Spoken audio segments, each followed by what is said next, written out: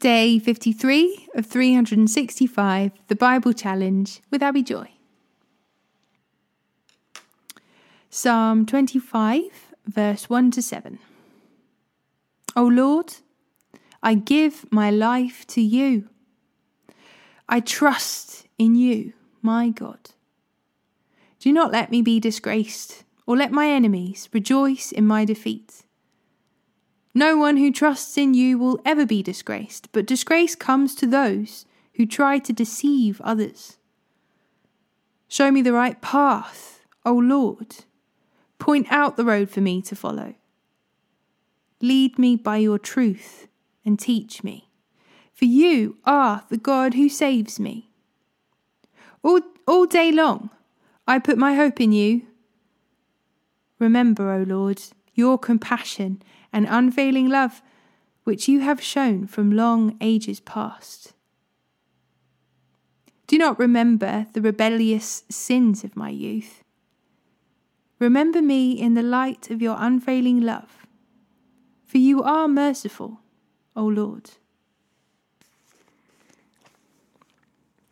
Mark chapter 6, verse 30 to 56. The apostles returned to Jesus from their ministry tour and told him all they had done and taught. Jesus said, "Let's go off by ourselves to a quiet place and rest a while." He said this because there were so many people coming and going that Jesus and his apostles didn't even have time to eat. So they left by boat for a quiet place where they could be alone. But many people recognized them and saw them leaving, and people from many towns ran ahead along the shore and got there ahead of them. Jesus saw the huge crowd as he stepped from the boat, and he had compassion on them, because they were like sheep without a shepherd. So he began teaching them many things. Late in the afternoon, his disciples came to him and said, "This is a remote place, and it's already getting late. Send the crowds away so they can go to the nearby farms and villages and buy something to eat." But Jesus said, "You feed them." "With what?" they asked. "We'd have to work for months to earn enough money to buy food for all these people." "How much bread do you have?" he asked. "Go and find out." They came back and reported, "We have 5 loaves of bread and 2 fish. Then Jesus told the disciples to have the people sit down in groups on the green grass. So they sat down in groups of 50 or 100. Jesus took the 5 loaves and 2 fish, looked up toward heaven and blessed them. Then, breaking the loaves into pieces, he kept giving the bread to the disciples so they could distribute it to the people. He also divided the fish for everyone to share. They all ate as much as they wanted, and afterwards the disciples picked up 12 baskets of leftover bread and fish. A total of 5,000 men and their families were fed. Jesus walks on water. Immediately after this, Jesus insisted that his disciples get back into the boat and head across the lake to Bethsaida, while he sent the people home. After telling everyone goodbye, he went up into the hills by himself to pray. Late that night, the disciples were in their boat in the middle of the lake, and Jesus was alone on the land. He saw that they were in serious trouble, rowing hard and struggling against the wind and waves. About 3 o'clock in the morning, Jesus came toward them, walking on the water. He intended to go past them, but when they saw him walking on the water, they cried out in terror, thinking he was a ghost. They were all terrified when they saw him. Jesus spoke to them at once. "Don't be afraid," he said. "Take courage, I am here." Then he climbed into the boat, and the wind stopped. They were totally amazed, for they still didn't understand the significance of the miracle of the loaves. Their hearts were too hard to take it in. After they had crossed the lake, they landed at Gennesaret. They brought the boat to shore and climbed out. The people recognized Jesus at once, and they ran throughout the whole area, carrying sick people on mats to wherever they heard he was. Wherever he went, in villages, cities, or the countryside, they brought the sick out to the marketplaces. They begged him to let the sick touch at least the fringe of his robe, and all who touched him were healed.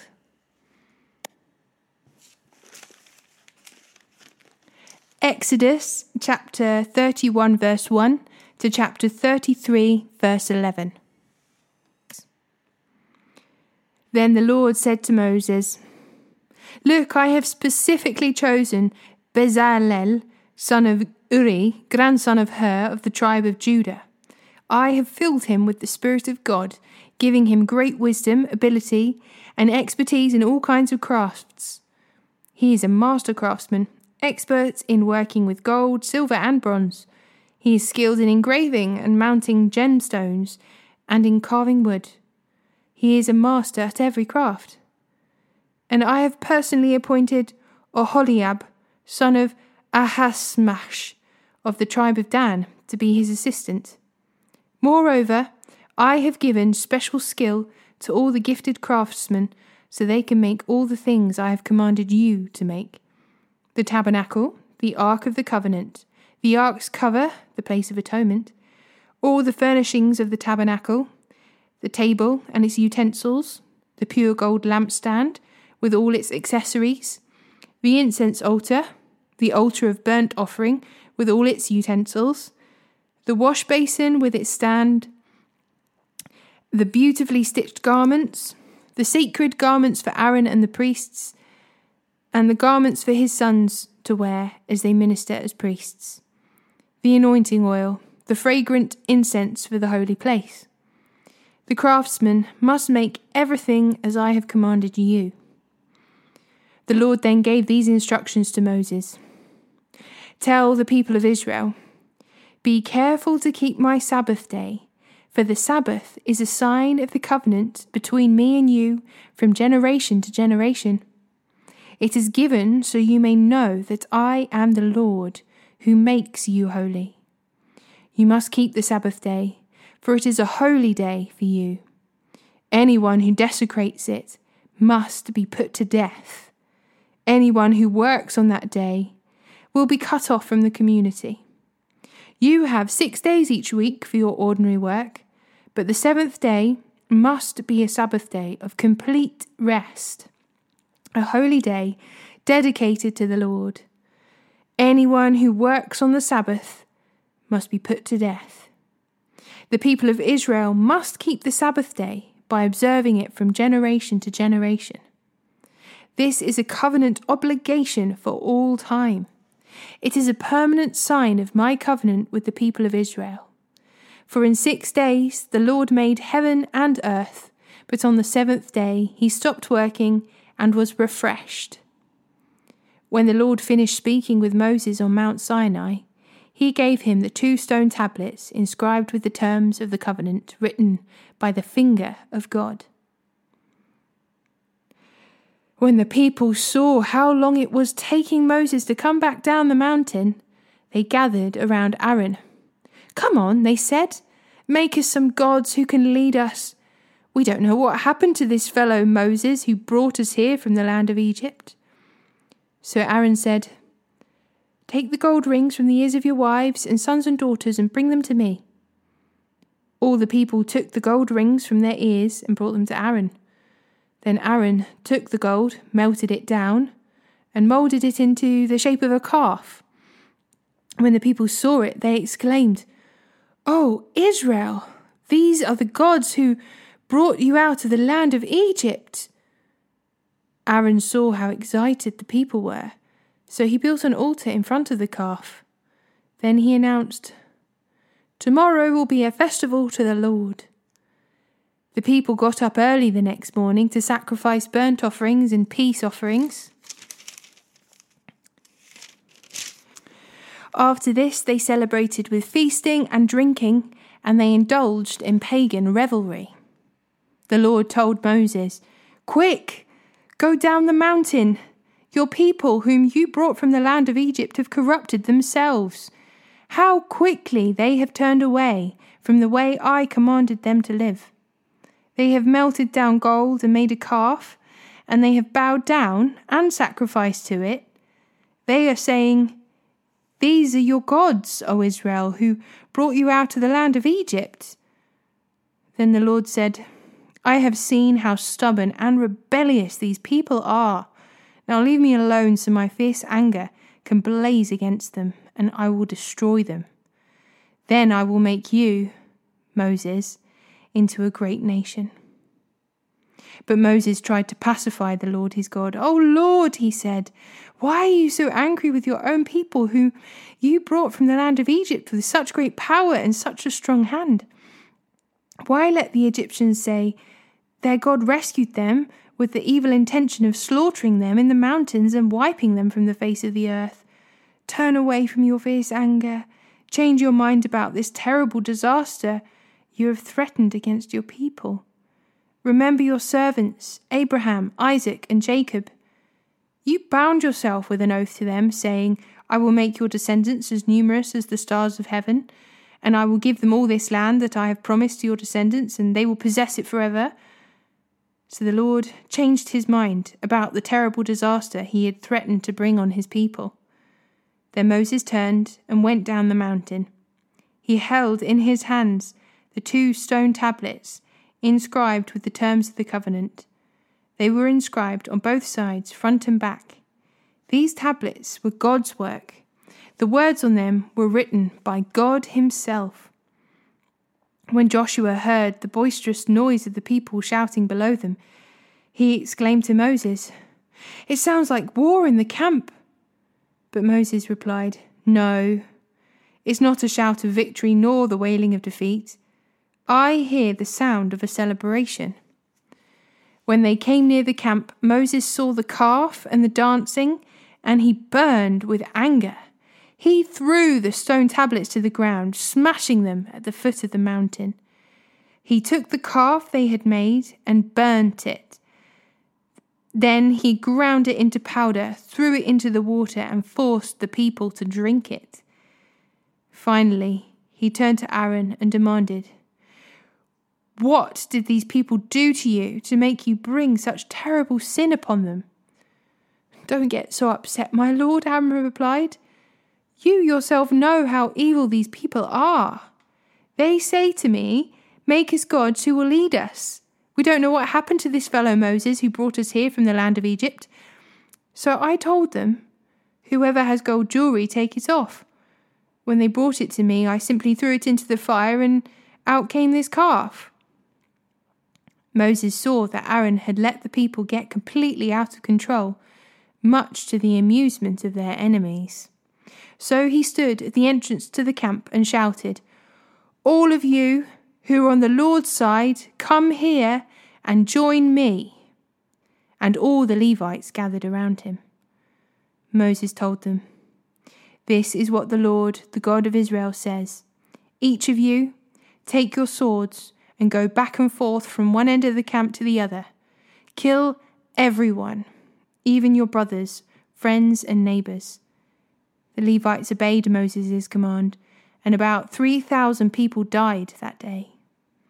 Then Moses told the Levites, "Today you have ordained yourselves for the service of the Lord, for you obeyed him, even though it meant killing your own sons and brothers. Today you have earned a blessing." The next day, Moses said to the people, "You have committed a terrible sin, but I will go back up to the Lord on the mountain. Perhaps I will be able to obtain forgiveness for your sin." So Moses returned to the Lord and said, "Oh, what a terrible sin these people have committed. They have made gods of gold for themselves. But now, if you will only forgive their sin, but if not, erase my name from the record you have written." But the Lord replied to Moses, "No, I will erase the name of everyone who has sinned against me. Now go, lead the people to the place I told you about. Look, my angel will lead the way before you, and when I come to call the people to account, I will certainly hold them responsible for their sins." Then the Lord sent a great plague upon the people, because they had worshipped the calf Aaron had made. The Lord said to Moses, "Get going, you and the people you brought up from the land of Egypt. Go up to the land I swore to give to Abraham, Isaac, and Jacob. I told them, I will give this land to your descendants, and I will send an angel before you to drive out the Canaanites, Amorites, Hittites, Perizzites, Vittites, and Jebusites. Go up into this land that flows with milk and honey. But I will not travel among you, for you are stubborn and rebellious people. If I did, I would surely destroy you along the way." When the people heard these stern words, they went into mourning and stopped wearing their jewelry and fine clothes. For the Lord had told Moses to tell them, "You are a stubborn and rebellious people. If I were to travel with you for more than even just a moment, I would destroy you. Remove your jewelry and fine clothes while I decide what to do with you." So from the time they left Mount Sinai, the Israelites wore no more jewelry or fine clothes. It was Moses' practice to take the tent of meeting and set it up some distance from the camp. Everyone who wanted to make a request of the Lord would go to the tent of meeting outside the camp. Whenever Moses went out to the tent of meeting, all the people would get up and stand in the entrances of their own tent. They would all watch Moses until he disappeared inside. As he went into the tent, the pillar of cloud would come down and hover at its entrance while the Lord spoke with Moses. When the people saw the cloud standing at the entrance of the tent, they would stand and bow down in front of their own tents. Inside the tent of meeting, the Lord would speak to Moses, face to face as one speaks to a friend. Afterward, Moses would return to the camp. But the young man who assisted him, Joshua, son of Nun, would remain behind in the tent of meeting.